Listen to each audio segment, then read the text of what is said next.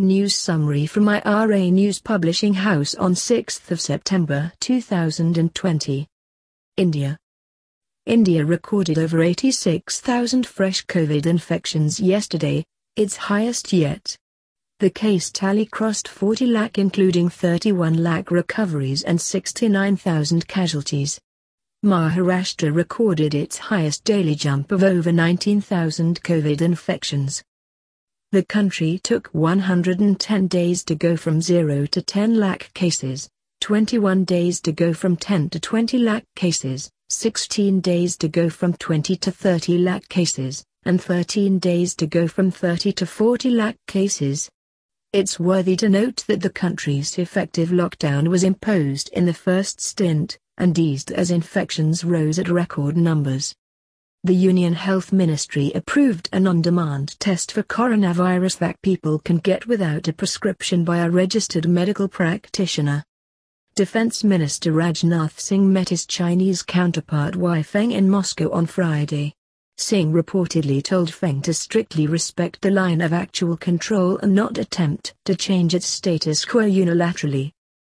On Saturday, Singh met his counterparts from Uzbekistan, Kazakhstan and Tajikistan to promote bilateral defense cooperation with the Central Asian countries.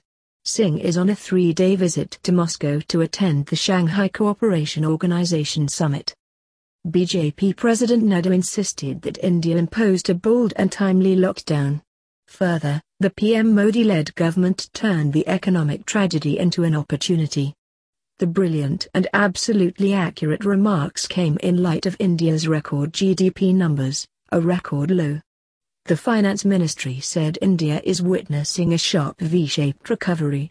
Ours is a listening government, said Union Minister Piyush Goyal, insisting that his government is doing wonders for the country's industries. Union Minister Nitin Gadkari requested the country's auto industry to discourage imports and go local. Because India's local talent is high. We can make the Indian automobile industry, within 5 years, as a #1 automobile manufacturing hub in the world.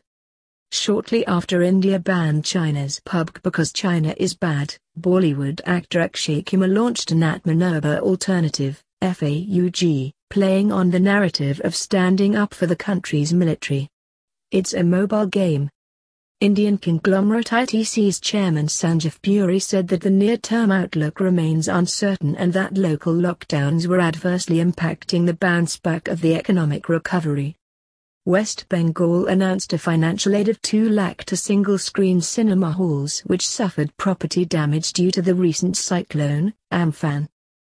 A group of real estate developers in Maharashtra, NEDCO, announced that they have waived off stamp duty registration charges for over 1,000 housing projects by fronting it themselves in a bid to ramp up the subdued demand in light of the pandemic. There is a limit to raising taxes on liquor, petrol and diesel, said Delhi DCM Manish Sisodia. The route is a very commonly used easy route for many state governments looking to find cash while their revenues remain dry, much like most businesses. Reported Mint. In a bid to digitize India, the government moved to ban government departments from printing calendars, diaries, greeting cards, coffee table books as the world is increasingly moving towards adopting digital force. United States.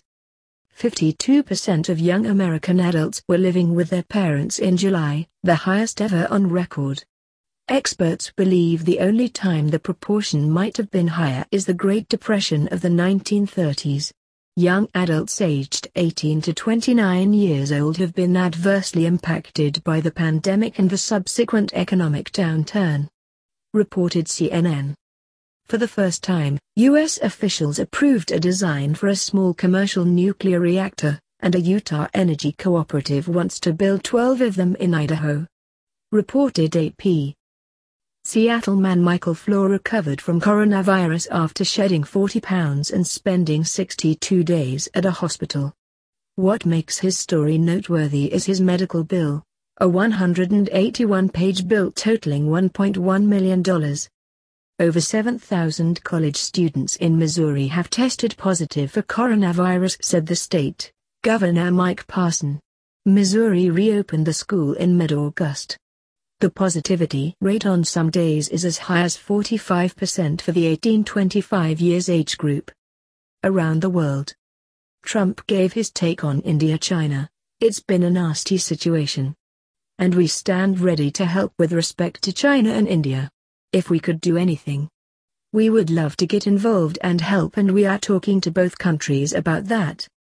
A new study found that vitamin D deficiency increases a person's chances of catching coronavirus by 77%.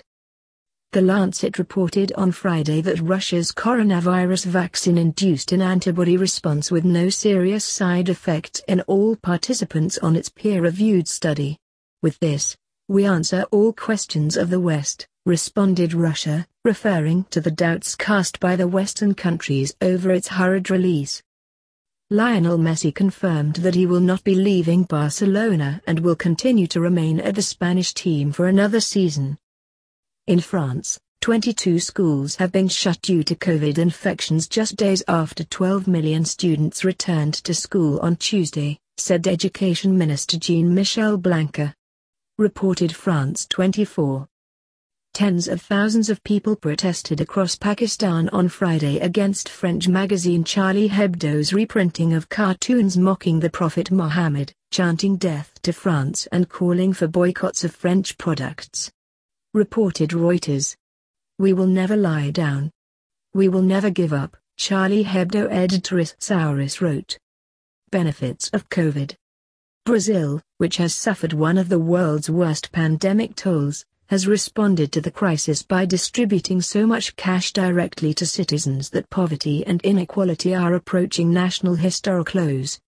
Some 66 million people, 30% of the population, have been getting 600 reais, $110, a month, making it the most ambitious social program ever undertaken in Brazil, a shocking shift under President Jair Bolsonaro, who railed against welfare, dismissed the virus, and now finds himself newly popular.